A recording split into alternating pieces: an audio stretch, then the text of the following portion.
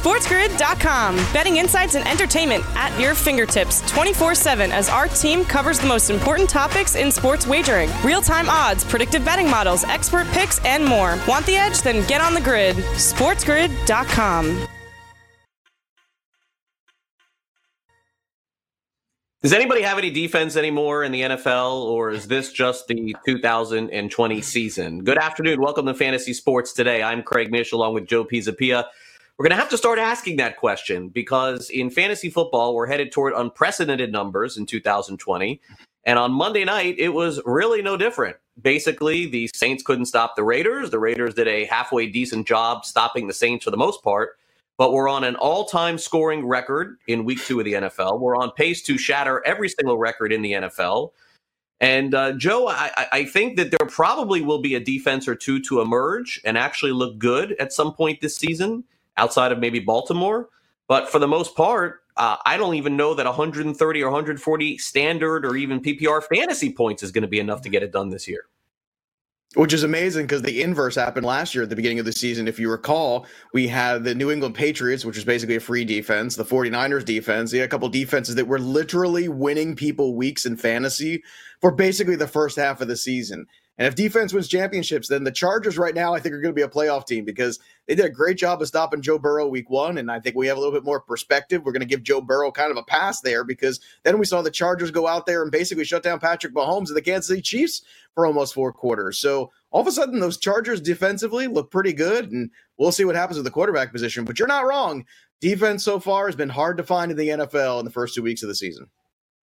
Yeah, it's really remarkable, you would think, to this point. And it's interesting, some of the conversations that I'm having just with people and play fantasy. They're asking me the same questions, like, who do you pick for a defense? And I think that we've talked about it, and the Indianapolis Colts certainly are really up there. But then you ask yourself this question. They looked horrible against Jacksonville, and then they faced Kirk Cousins. So, I mean, it's a huge question, I think, for fantasy, but it's where we're going to start here on the show today, and we'll have a little fantasy reality. We'll ask that question as well. Hopefully you guys are having a great day here on this Tuesday. Coming up a little bit later, we'll dive into a lot of waiver wire activity, what you should be doing, and also we're going to be joined by Antoine Staley, who covers the Carolina Panthers. We'll break down both running backs, and I do think there will be 2 running backs heavily involved in the Panther system. But first, let's go to the headlines on this afternoon here on the 22nd of September. We start off with the Raiders throttling the Saints 34-24. It was a really good thing that I tuned this game in and saw that it was pretty much over from the beginning so I could just focus on the Marlins, because that's basically what I did last night. It really was not even as close as the score would indicate. Look, the Raiders are 2-0. And they look like a team to be reckoned with this year. But again, it's very early, so we won't go completely all in on Las Vegas. But that was a really great scene, and good to see that as well. The Rams, late last night, ESPN reported that Cam Akers has a rib issue. Looks like he's not going to play this week. Malcolm Brown has a finger issue too, so maybe it is all Darrell Henderson. Maybe it is not. Maybe it is both. We'll have to see what the Rams end up doing. But if you have Cam Akers, like me, in one of my leagues, I think it's time to hit the waiver wire. NFL coaches fined for not wearing masks. So a couple of guys fined yesterday. I would expect we'll have at least 1 or 2 more today. This is really embarrassing. There's just no reason why the coaches can't do this in the NFL, and it's super important because you don't know. And by the way, John Gruden, after the game last night, said that he had coronavirus. He's still not wearing a mask. Unbelievable to see this, but hopefully they get that fixed. I cannot imagine going into week 3 without a single coach wearing a mask. Just put on a mask. I mean, come on. Michael Jordan announced today he's joining Denny Hamlin in NASCAR. They're going to basically have their own garage. Pretty cool. And Michael Jordan said that he was a huge NASCAR fan growing up in North Carolina, and so he's got more money than anybody that we know, and so he could buy all of NASCAR probably if he wanted to, but the competitive nature in him, he's going to certainly get out there. And then we'll get to a lot of baseball here coming up in about 5 minutes, but Jacob deGrom struck out 14 for the Mets. They lose last night 2-1, and if the Mets lose tonight, they're out. Yeah. But yeah, 14 strikeouts, lost 2-1, gave up 2 runs, struck out 14 guys. I mean, basically, he has to be the offense, too. And he can't be anymore because now there's a DH. But DeGrom used to be able to swing the bat a little bit back in the day. That is just, it's just the tale of Jacob deGrom with the New York Mets. It's been this for a few years. He keeps winning Cy Youngs, and they can't win divisions. I don't know how many teams, I'd love to go back and do some research on that, how many teams that have Cy Young Award pitchers multiple times don't make the playoffs. I just kind of wonder how many times that's happened. But the Mets, the Mets can make it happen. But let's go back to that game for a second. And it's hard. Look, I understand Michael Thomas was out of this game, and I get that. I understand week one, the Bucks defense is pretty good. But the Saints, to me, look a little old right now. And going to the Raiders side, great job by them opening up their new stadium. It was very exciting, I'm sure, for them. I thought they got a lot of push on that offensive line. They looked really strong, and I think they make some big holes there for Josh Jacobs 2 weeks in a row. Darren Waller is a matchup nightmare because he's too fast for the linebackers. He's too big for the cornerbacks to handle, and he basically ran amok in that game. But the Raiders last year played up and down to their opponents. So they would show up in games like this, and then games where they're supposed to win, they would not. So I want to see if that trend continues in 2020, because last year, this was their MO. You and I sat here on the show together on the radio version as we welcome in our radio audience here to Sports Grid for Fantasy Sports Today with Craig Mish and myself, Joe Pisapia. But last year, we thought, hey, look, they're right on the precipice of a playoff. Potentially, they're right there. And then they went and lost to the Jets. And then they went and lost another game. And all of a sudden, they were not in that playoff mix anymore. So this is a good start for the Raiders. But now it's time to also beat the teams that you're supposed to beat. And when you start doing that, that's when I'll start believing. But I think the Saints have a lot of questions right now. They look a little old, and they look a little like the window might be starting to close a little bit. I know it's early, but it's not been a good 2 weeks here for the Saints.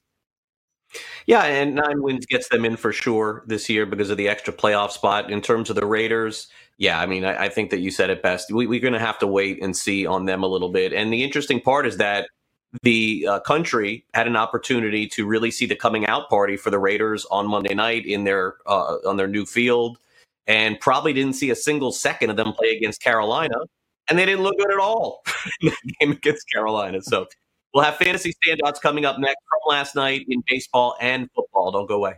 SportsGrid.com. Betting insights and entertainment at your fingertips 24/7 as our team covers the most important topics in sports wagering. Real-time odds, predictive betting models, expert picks, and more. Want the edge? Then get on the grid. SportsGrid.com. And welcome back. This is Fantasy Sports Today on Sports Grid and SportsGrid.com. We cover fantasy sports for you, of course, give you some wagering advice as well, and take you into the reality of fantasy sports. I'm Craig Mish, along with Joe Pisapia. We're here every day from noon to 2 Eastern, so make sure you check us out on Sports Grid and SportsGrid.com. Also, you can catch our shows on demand on YouTube, and if you wouldn't mind, if you enjoy the show, leave us a comment. Also, like and subscribe to the show as well.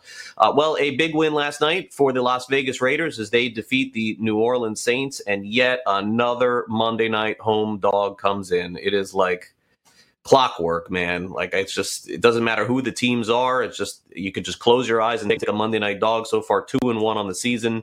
Of course, next week, very interesting to see because we got a really good game coming up there as well. But Joe, let's dive into the game last night from a fantasy perspective. And let's start off with the quarterback position and take a look at Derek Carr, who threw for over 250 yards and 3 touchdowns. And maybe he's starting to figure out John Gruden's system. Really interesting to see Carr have that game against a pretty good team, although I don't know who is a pretty good team anymore with all these points. Drew Brees even threw for 300 yards and looked awful. 1 touchdown, 1 interception. It's like you could live with that too. Alvin Kamara, 13 carries on the ground, 79 yards, 2 touchdowns, also caught 9 balls. And so Kamara is in monster mode already early on in the season. Jacobs, you got to grind out his yards, 27 for 86, so a subpar game for him. You think you need 15 points from him, he probably would get it. Didn't get it yesterday.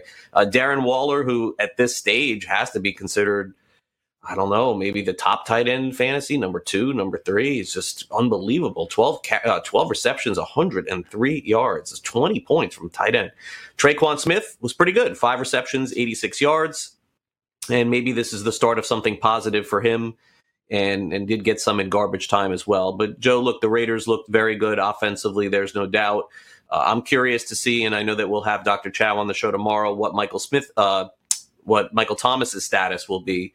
Because, look, there's no doubt that, I mean, he's the best player on the field, probably on both sides, and he wasn't involved in the game. I still don't think they would have won with him yesterday. But I think that's probably the missing element for the Saints right now. It probably is.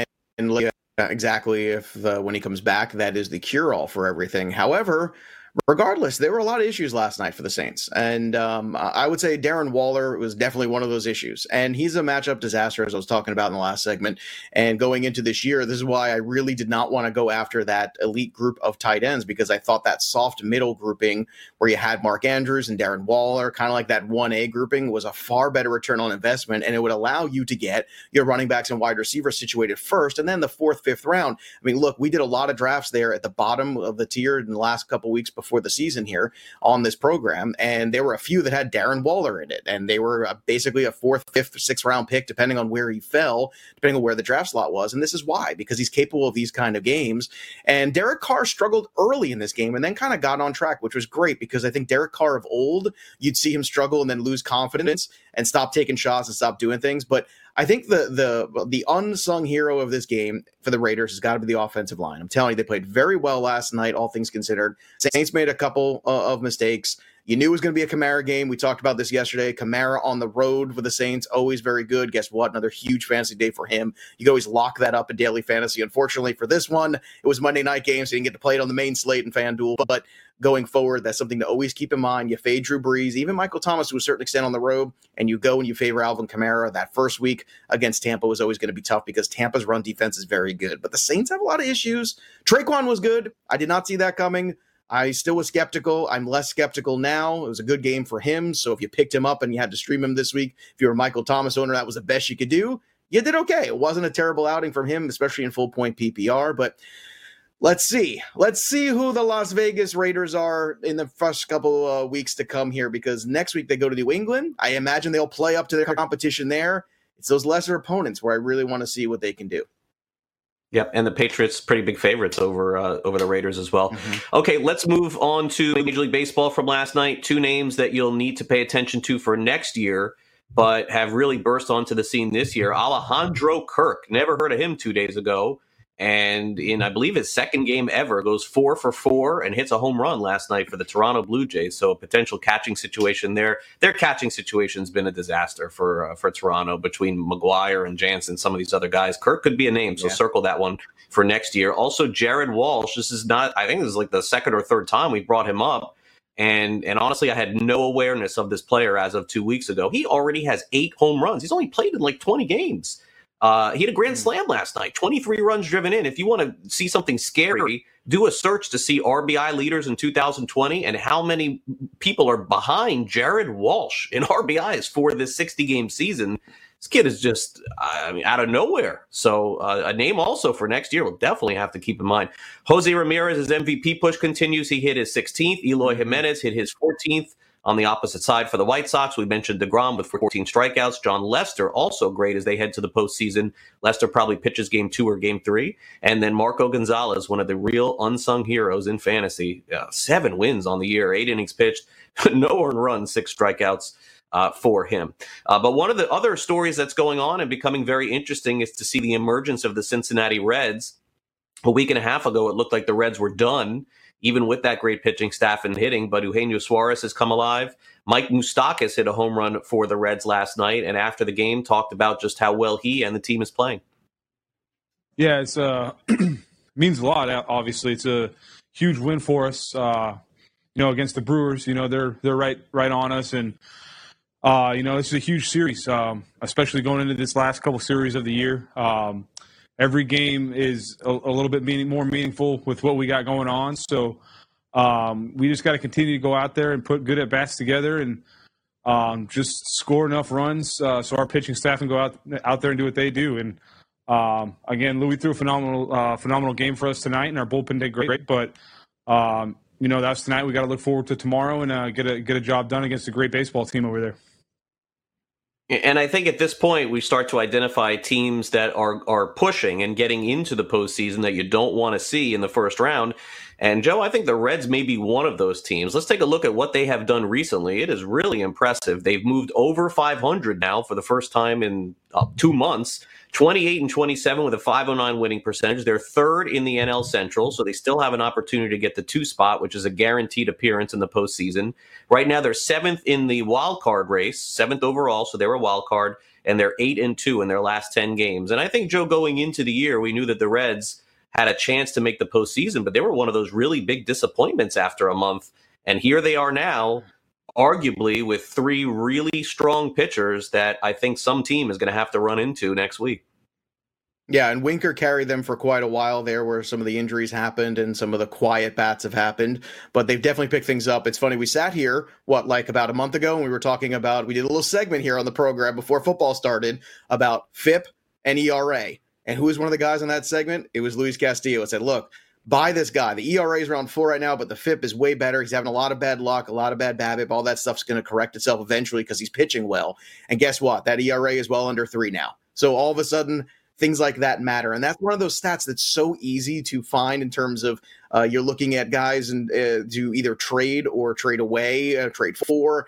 And when you look at the FIP and the ERA, it's one of the easiest things to look at to evaluate in a fantasy realm of understanding where the pitching market is and where the value might be in order to acquire some of these guys. But the Reds are absolutely going to be tough in the playoff because of Castillo, because of Sonny Gray, because of Trevor Bauer, who's pitched like a Cy Young this year. And because of guys like Mike Moustakas, who is a winner perennially. This is a guy that won with Kansas City. That's not a mistake. This is a guy that showed up in Milwaukee the last 2 years, and guess what? They won. He's a top of the step of the dugout kind of guy. He's a very intense guy, and I think that kind of addition, along with Castellanos, has been huge for the Reds. Suarez getting hot. He had a home run last night. All of a sudden, the Reds are clicking at the right time, and that could be very dangerous for the rest of the National League. And look, Milwaukee is no slouch. I mean, this guy Corbin Burns has been their best pitcher all year long, and he's going to have an opportunity to face the Reds. And the Brewers are not done either. But I would tell you this, tonight is probably do or die time for Milwaukee. I don't think that they can fall 2 games back of Cincinnati. They're going to have to get a win tonight. And it's exciting, this final week of the season. In fact, we got a game coming up here, 3:05 Eastern, between the Philadelphia Phillies and Washington Nationals. Phillies play 2 games today with their playoff lives on the line. We got the news update coming up next, and then the NBA tip drill. Stay tuned. Stay on the grid. We'll be right back. SportsGrid.com. Betting insights and entertainment at your fingertips 24/7 as our team covers the most important topics in sports wagering. Real-time odds, predictive betting models, expert picks, and more. Want the edge? Then get on the grid. SportsGrid.com. Hey everybody, what's going on? I am Greg Sussman, joined today by Jeremy Stein of Sports Grid, who's here to break down with me Game 3 of the Western Conference Finals. What's going on, Jeremy? Not too much. We had a wild finish to Game 2. Looking forward to an exciting Game 3. It was an awesome finish to Game 2. Back and forth, the Jokic and AD went, and tonight you were fading one of those players. But it's not Anthony Davis. Davis is your MVP tonight. He's the second highest priced player on the board, but he has been the hottest player in this series. He's priced at $15,500, both on the offensive and the defensive end. He has been unstoppable.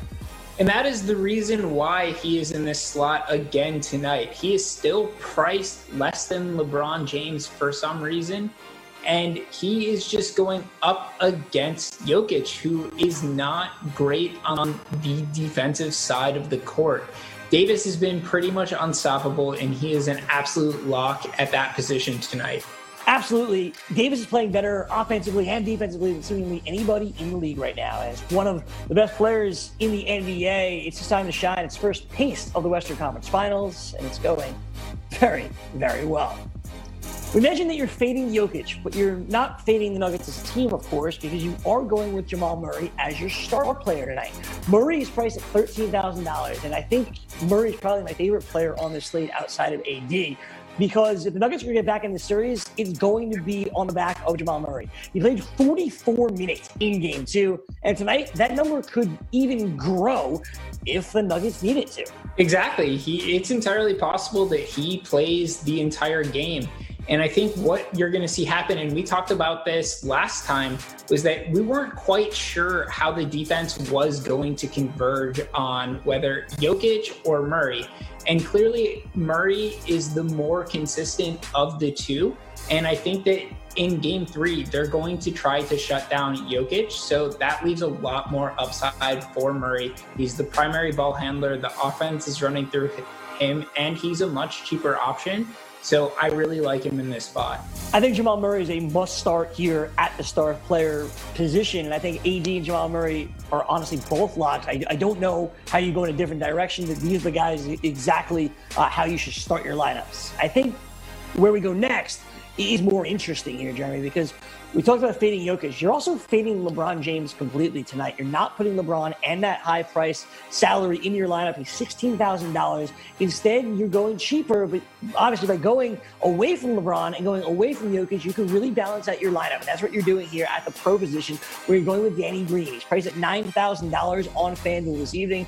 So what goes into the process of fading not just Jokic, but also LeBron James? So LeBron had a great half in game 2. There is no arguing that. But AD is playing so well that what you're starting to see is the defense converge and collapse around him because Jokic needs all of the support. So that is leaving a lot of opportunities for the wings to get wide open shots. And Danny Green has been a very consistent performer in this series, and I think he's going to get even more opportunities this upcoming game. And if he is knocking down those outside shots, he is going to have a great multiplier effect. With the way the Lakers are operating offensively, going through Anthony Davis, it's, getting it to the wings and they're going to hit their shots. Danny Green is that type of player. We've seen it before in the playoffs. We've seen it this series. AD to Danny Green has been a good combination. And tonight, at $9,000, it's worth to take a shot on Green so you make a little money here as your pro.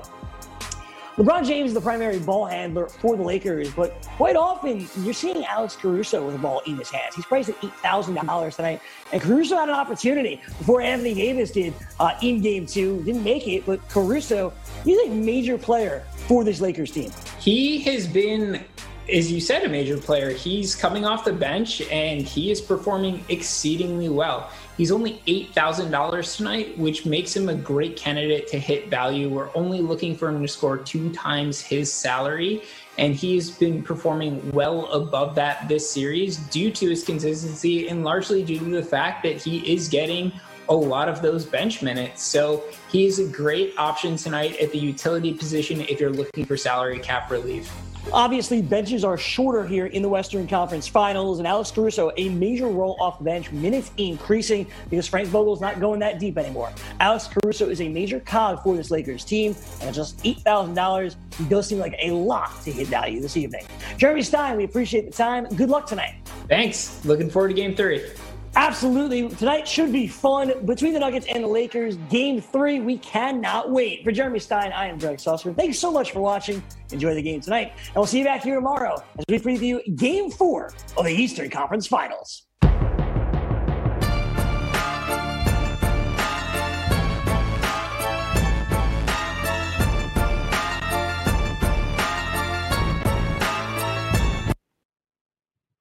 Welcome back to Fantasy Sports Today. Thanks again to Greg and Jeremy. We'll look forward to the game tonight. We'll touch on it a little bit later in the show.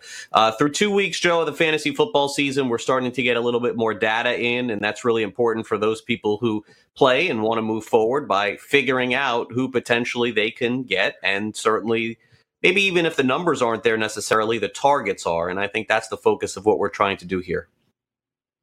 Yeah, it's who's becoming a focal point in the offense, who's getting opportunities to score fantasy points, and also to a certain extent, value can be dictated quite a bit based upon the matchups you've had in the first 2 weeks too. Preston Williams, for instance, right, a guy who's getting a lot of targets, hasn't converted a lot for the Dolphins, yet at the same time, he's played against Stephon Gilmore in week 1 and then played against the Bills this past week. So I don't want to give him a pass completely, but he becomes an intriguing buy low. And I think when you look at some other guys too, there's some surprises here. Some of these players are available on the waiver wire or via trade right now, potentially, that are getting a fair amount of opportunity in terms of the target share for their teams, and important stats to look at, the surprising stats of the year. So let's take a look at the wide receivers and the surprising stats are in these targets. David Moore, that's a shocking one up there towards the leaderboard of 22 in the first 2 weeks. And I understand this last week, obviously on Sunday night, they were to continue to score points and push the ball. They're playing Dallas this week. Probably going to be another show. Over game is 55. It's a good chance David Moore is going to show up again.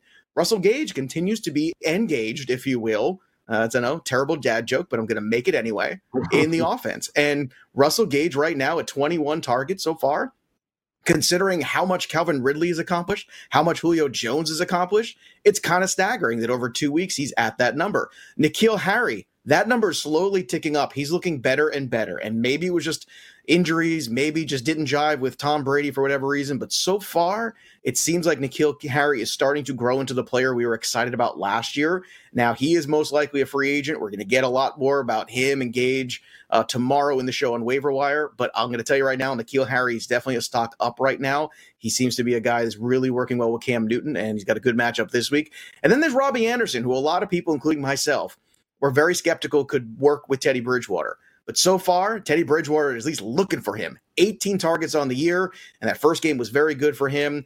Carolina is going to always be playing from behind because of the defense, and I think when you look at that target share number, Robbie Anderson becomes a viable wide receiver 3 most weeks right now. And now when you have Christian McCaffrey out for a few weeks, they're going to have to throw the ball even more potentially. So Robbie Anderson, Ridley, N'Keal Harry, these are 4 guys in the first 2 weeks. We're seeing a ton of action, a ton of opportunity, and hopefully we'll continue to convert, if not improve their conversion of that opportunity into fantasy points.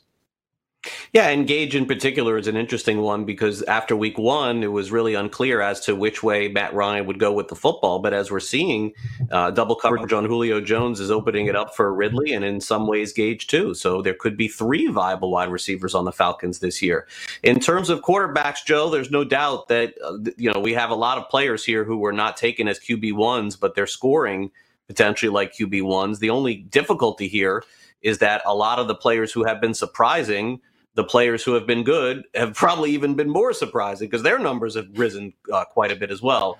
But Cam Newton has 61 fantasy points through 2 weeks. Ryan Tannehill has 46, Gardner Minshew 45, and Joe Burrow 41. But Joe, the question that I guess that I would have to ask you is that, while they may be startable, sure, but look at all of the other quarterbacks who are putting up these monstrous numbers as well. Mm-hmm. Their numbers are better, and that's nice, but can you still even consider starting some of these guys? Because it's just been amazing to see the amount of points that are being scored. Yeah, and I think, look, these are guys, for the most part, with the exception of Cam Newton, they're on that fringe of QB1. And Cam Newton's a guy that it's not surprising to see him get into fantasy relevance again because he uses his legs, because of the rushing touchdown equity that he brings on a weekly basis. So that's not a huge surprise. But this board is basically the lesson of in QB1 single quarterback leagues, right? You wait on quarterback. If you can't go out there and get Lamar, if you can't get Mahomes, there's some value there if you get a good discount on Russell Wilson or Dak Prescott. And in a lot of the drafts we did here on the show, we got that discount in the 6th round, spots like that. So we took it every time. But if not, why would you go for the Roethlisbergers and Brees and Brady's of the world when you could just wait and take a shot on a couple guys later on? And so far, Cam Newton's been great. I got to give Mike Tagliere all the credit in the world because he was Mr. Gardner Minshew going into this year. And I kind of roll my eyes like, I don't know, man. I don't know if I could buy into it. But so far, it's been pretty good. I mean, Minshew very, very well in fantasy. The Jaguars are more points than I think any of us anticipated. Tannehill's been very good these first 2 weeks as well. This past week was outstanding, so that pads the stats a little bit. But the guy to really think about here is Joe Burrow and where he can finish, because that first week we all kind of said, oh, well, it's the first rookie start, all this stuff. And now we have a little bit more perspective after watching the Chargers really take it to the Chiefs. And now I'm starting to think, wow, maybe that was the low bar of what Joe Burrow can give us every week. And what we saw last week against Cleveland, all of a sudden, that's very exciting. And maybe going forward, that's more the guy we're going to get. And if so, Joe Burrow's going to find himself probably finishing somewhere around 10, 11, 12 at QB1.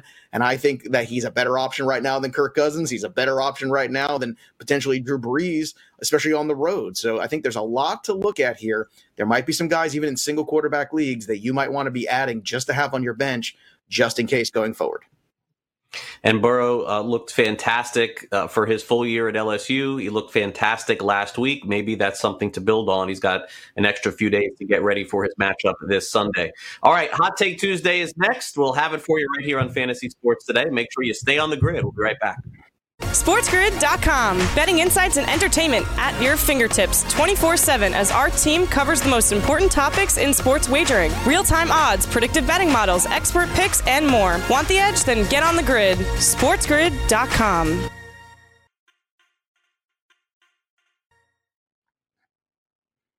And welcome back. This is Fantasy Sports Today with you here on Sports Grid. It is Tuesday, so by tomorrow, you'll probably have to make some key decisions in terms of the waiver wire. We're going to touch on that on the show. Also, the latest in injury news from Dr. Chow, Pro Football Doc. He'll be with us on the program tomorrow. But, Joe, of course, it is Tuesday, so it's time to take a little bit of a deeper look into fantasy football and start off with some potential hot takes here on the show today, which we do. And so let's go ahead and get started.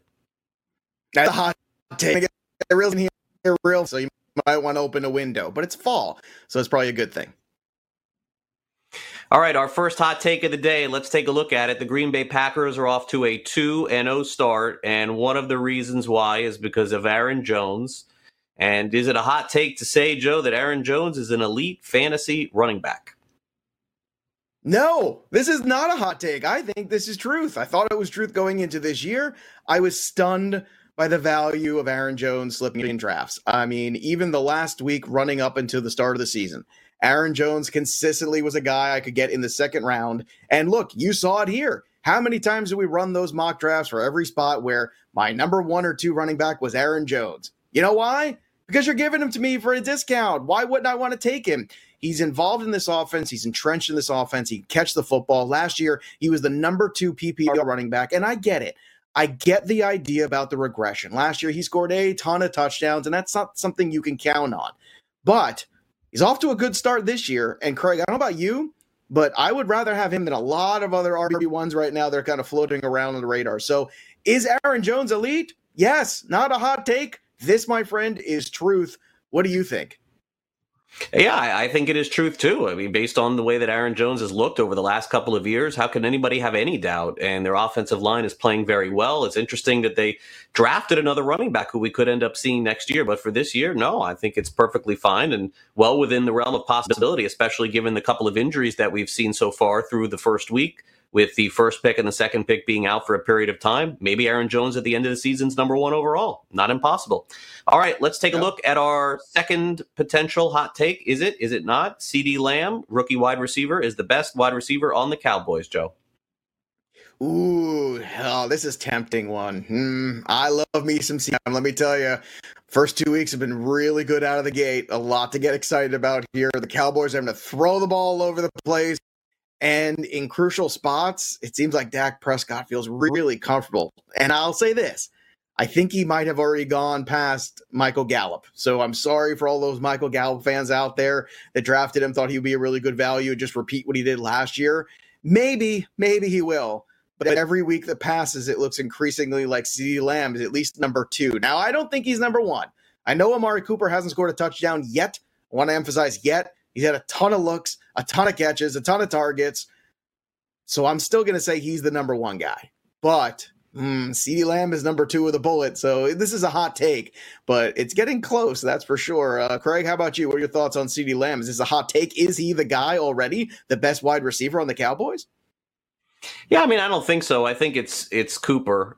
But for me, I think that there's a chance that CeeDee Lamb at the end of the year looks like the number 1 guy. He's probably the most talented guy that they have. And remember, Cooper is not 22 years old anymore. So I think it's hot for now, but I think that could change very quickly. And it wouldn't surprise me if Lamb ends up taking over the number 1 job sooner than later.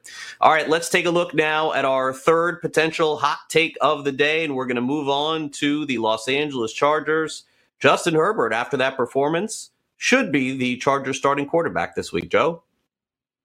I got to tell you, that Chiefs defense is pretty good. They got after it week 1. Frank Clark is a very scary player to be dealing with. And I was really impressed with Herbert. I mean, Herbert basically had no preparation for this game. It wasn't like he practiced with the ones all week and all of a sudden had the game plan and everything. I think it was astounding that he was able to go in there against the defending champs and throw for 300 yards and look pretty good. I mean, basically came within 1 possession of winning this football game and what would have been a huge upset. Now, the defense did a lot of that work, and I think the Chargers are a pretty decent football team. I think they have a great coach. I think Anthony Lynn does a tremendous job over there with those guys. You drafted Herbert to play Herbert as the future. If he's going to be able to step into the role and look that good out of the gate, let's let him take his lumps here. And it's terrible because Tyrod for a few years now, a short end of a stick, man. Let me tell you, poor guy can catch a break. He keeps landing in spots where they say, it's going to be your job. And the next thing you know, it's not his job way sooner than anticipated. And I think that's very difficult to deal with.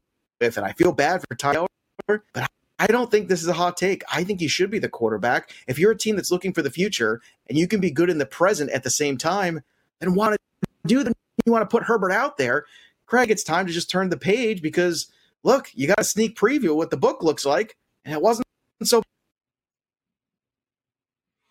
Yeah, I would not do this, so I do think it is a hot take, and I'll tell you why. I do think that Justin Herbert should probably take over, but this goes beyond that, and it goes beyond that to other organizations and other teams. And if you're on the outside looking in and you're thinking about signing with the Chargers, and you see how they basically dismissed Tyrod Taylor over something that essentially wasn't even his fault, where he had a reaction to an injection prior to the game, if that's how they're going to treat their free agents, I think they're going to have a hard time signing free agents. So I think that they got to give Taylor another opportunity. And I think it's more about that than the talent, because you're sending a really bad message. Not only that, but to the team. If for some reason, something that's no fault of your own, you get benched, if that's the way that they're going to handle their players, I think it'll be looked at pretty poorly elsewhere. But may I ask you a counterpoint? May I ask you a counterpoint to that? Let's say you'll say you play well. Let's say you make the playoffs. You're a wild card team with Justin Herbert. Let's say you did turn the page and kid plays enough, Steve's really well, and all of a sudden the Chargers look like a team that has a bright future. Is that not enough then to entice free agents to come there and play? Because you say, hey, look, they've got a quarterback of the future. I think when you look at it, you're not wrong what you're saying at all. But is it not enticing to say, look, this is something that's starting. They got a young quarterback. They're on the upswing. Is that not enticing to a free agent to see the future kind of starting already for a team that could be with the arrow pointing up as opposed to a placeholder quarterback? Let's be honest. That's what Tyrod is. Right, but they're players are family in the NFL, and when you have one player in your family being disrespected, gotcha. It gets around. It gets around. At least it's for a me, good conversation to have. I think it's a. And like I think that you have to go about it the right way. He was supposed to be the starting quarterback. He didn't even get hurt. He had a reaction to something medically that shouldn't have happened. And I don't think that he should lose his job over that. If that was the deal going in, he should have the opportunity to start. Now, look, if he has a bad first half, pull the plug and go to Herbert. That's fine because Herbert looked good. But it just, to me, sends a very poor message. And I don't think it'll stop free agents from signing with the Chargers. I don't want to go that far. But you don't want to be known as the organization that pulled the plug on a player that, remember, the team goes into the season thinking that Tyrod Taylor is the leader. And is the leader for 5 months, and then because of one bad injection, you basically dismiss the guy. I don't think it would sit well. But again, that's just my opinion on it. I wouldn't do it. But if he plays bad, I'd get him out right away. I'd get him out. Okay, the Rams are 2-0. They're officially Super Bowl contenders again. Kurt Warner, Torrey Holt, Marshall Faulk, Isaac Bruce, Oz Hakeem. Remember him too? Officially Super Bowl contenders like they were back in the day. Well, they actually got the Super Bowl 2 years ago. Back in the day, they were in the Super Bowl 2 years ago. What are you talking about, man? I know it was not a memorable Super Bowl. I know they didn't score. That was a horrible Super Bowl. Yeah. It was a horrible Super Bowl. As a Patriot fan, even, it was not an enjoyable Super Bowl. I basically sat there going the whole time like, this is not really fun to watch. I mean, it's just kind of like a weird chess match. And eventually Belichick didn't blink and the other guy did, and that was the game. But I don't know if I want to put them as Super Bowl contenders yet, but they certainly look better. So I will say this. I think some of the ills from last year, and you might have pointed them out yesterday too, maybe part of the reason they weren't good last year was Todd Gurley. Starting to look a little bit more like that. I will say this. I think the Rams are certainly playoff contenders again, Super Bowl contenders. I think that's a hot take. Let's give them a little bit more leeway. Let's see them against Seattle before we start saying that they're right back in the mix for the big championship. How about you, Craig? Yeah, I feel the same way. It's still early, although I will say that I am impressed and they're playing better than I thought. That's for sure. I didn't think they'd look that good. You know what's really good? Their play action is back to being good again, and maybe it is because of Gurley that he just was not a threat out of the backfield. And now when they fake the handoff, I noticed that a bunch of times against Philadelphia, when they would fake it to Henderson or fake it to Brown, teams would bite. Maybe there was just no threat anymore with Gurley last year. It could be. I mean, it's crazy to say that one guy could have affected it that much, but it's possible. All right, now let's go back to the Bengals here. A.J. Green, who struggled out of the gate here a little bit, although, again, a couple weeks ago, he almost had a touchdown. A.J. Green's fantasy starting days are done. This is the hottest take of all. This is so red hot. This is a complete lie. No, in fact, it's the inverse. Go get him everywhere you can. The guy has 22 targets over the first 2 games. And the first week was against a very good Chargers secondary. That, Harris played really well against the game, and yet he still had an opportunity there. And this past week, again, they're just missing. These 2 guys are so close for making fantasy magic. And the 2 guys being Joe Burrow and AJ Green.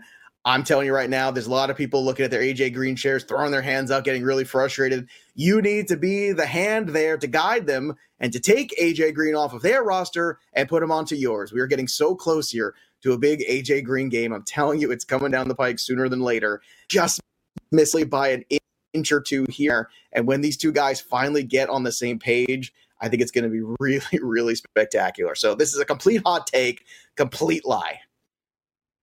Yeah, I mean, I think you're too. I don't agree with everything you said. I mean, I think you're a little overboard on it, but I don't think that he's done. I wouldn't say that. I mean, the guy hasn't played in a year. It's going to take him some time to get ready and get acclimated again. But unfortunately for Green, Boyd has looked pretty good, and that's a little bit of a surprise for me to see that. And again, having Uzuma out now maybe puts Green back in the mix. I still think he's going to play. I still think he's going to play well. I don't know that he's a special guy at this stage anymore. I still think the best move the Bengals can make and should make is trading him, and I believe that's going to happen. But for now, I don't think his fantasy days are over. I still think he's viable, and I think you could start him as wide receiver 3. I'd still put him out there. And then finally, Nyheim Hines of the Indianapolis Colts. A couple weeks ago, he was one of the hot names on the waiver wire, and then I don't know what happened this past week, but he really wasn't a big part of the game plan, so he was a 1-week wonder. I'm going to say that this is a hot take. I think there's some kind of middle ground here, and it might have been just the game script of last week. Jonathan Taylor is certainly going to be the lead back in the backfield. There's no doubt about that after this past week. With Marlon Mack out, Taylor got the lion's share and then some of everything going on back there. But I do think Hines will work himself back in, and I think when you look at the game script of that game, maybe just not how it ended up working out in terms of usage. But you can't get too excited about what you saw week 1. I don't think you can get too down about what you saw week 2. Let's give it the rest of, let's say, the next 2 weeks or so to kind of evaluate Nyheim Hines. I think it's a little too soon to call him a 1-week wonder, but I think what you saw week 1 is absolutely the ceiling. So I think there's a floor somewhere in between. And if so, that in-between floor could be, especially in a deeper league, a flex running back play some weeks in matchups. So that's kind of where I stand with him. Yeah, and again, it's hard to say that any running back is a 1-week wonder, given what we saw last week in the NFL.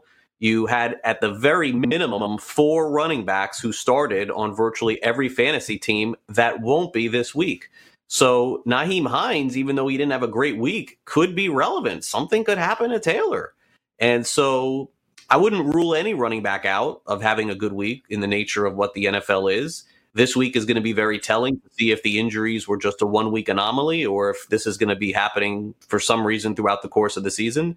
So I would say that Hines is not a 1-week wonder, and I think he'll have another good week at some point. It just may require an injury or just some sort of different game plan, maybe being down a lot and catching passes out of the backfield.